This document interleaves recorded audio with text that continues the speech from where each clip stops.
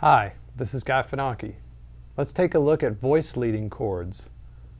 We will be using the 2-5-1 progression in two different keys, C major and F major. And if you're not already at freeguitarvideos.com, you can find the tab for this lesson there. So let's tune up and get started.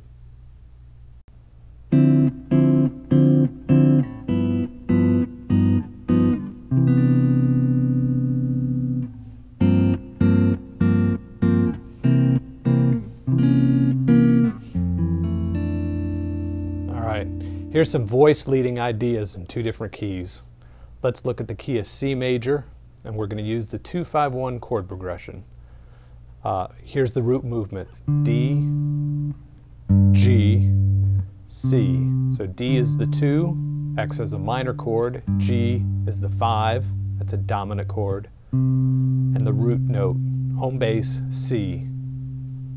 For this example, here's D minor 9, and let's listen to the melody note, or the top note of this chord voicing. Now for G13, stays the same. It's going to go down a half a step. That's a G augmented 7th, or a sharp 5, noted as a plus sign. And then it's going to go down another half step. So the C major 9, that's the 9th. And if you look at the nomenclature for the chords, D minus 9 is a minor, minus sign is minor. G13, upper structure, plus sign is an alteration. Again, it's a sharp 5. And then C triangle 9 is major 9. You may see these symbols when studying jazz or looking at jazz charts. All right, let's go to the key of F. We have G minor 11, there's the 11th tone. We're going to a straight up C7 open position, then C7 flat 9, okay, and then F major 13. Okay, some jazz players won't call this a major 13. It'll be like F6 major 7. The 13th is the 6th. As long as the chord has this major 7 in it, which it does, and it has any color above that, I'm assuming it's safe to call it major 13. Okay, that's a nice chord, so it's got the D major in it, or the D natural, excuse me, makes it a major 13. So G minor 11, here's this melody note, there's the flat 9, F major 13. So if you look at the little grid below for the columns, we have the D minor column, the G column, and the C column. There's the 2-5-1 and C, and below that we have the G minor, the C7, and the F major 13.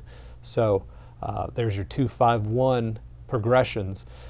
You can add that alteration on the 5 chord anywhere within that measure. Just make sure it's at the later part. You don't want to start with tension and go to less tension. So always start with your less tension chord. Let's say for 13th,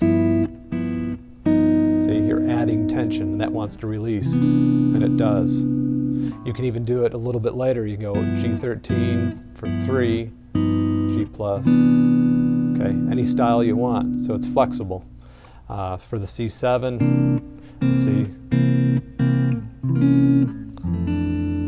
So you can actually hear the melody come out nice. It's a chromatic line. So recognizing that there's moving melody notes within different chord voicings really is probably a roundabout way of saying, you know, a voice leading the chords, creating a melody out of harmonic movement. Now, let's try playing the example, the recorded track.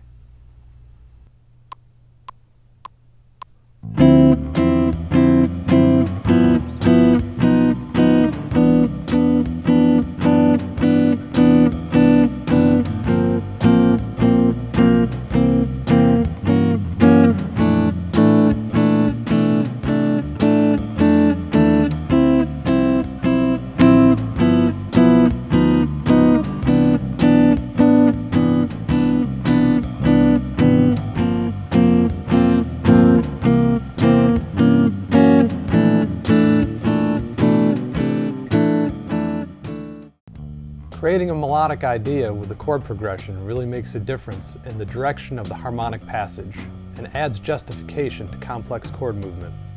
Till next time, this is Guy Funaki, checking out.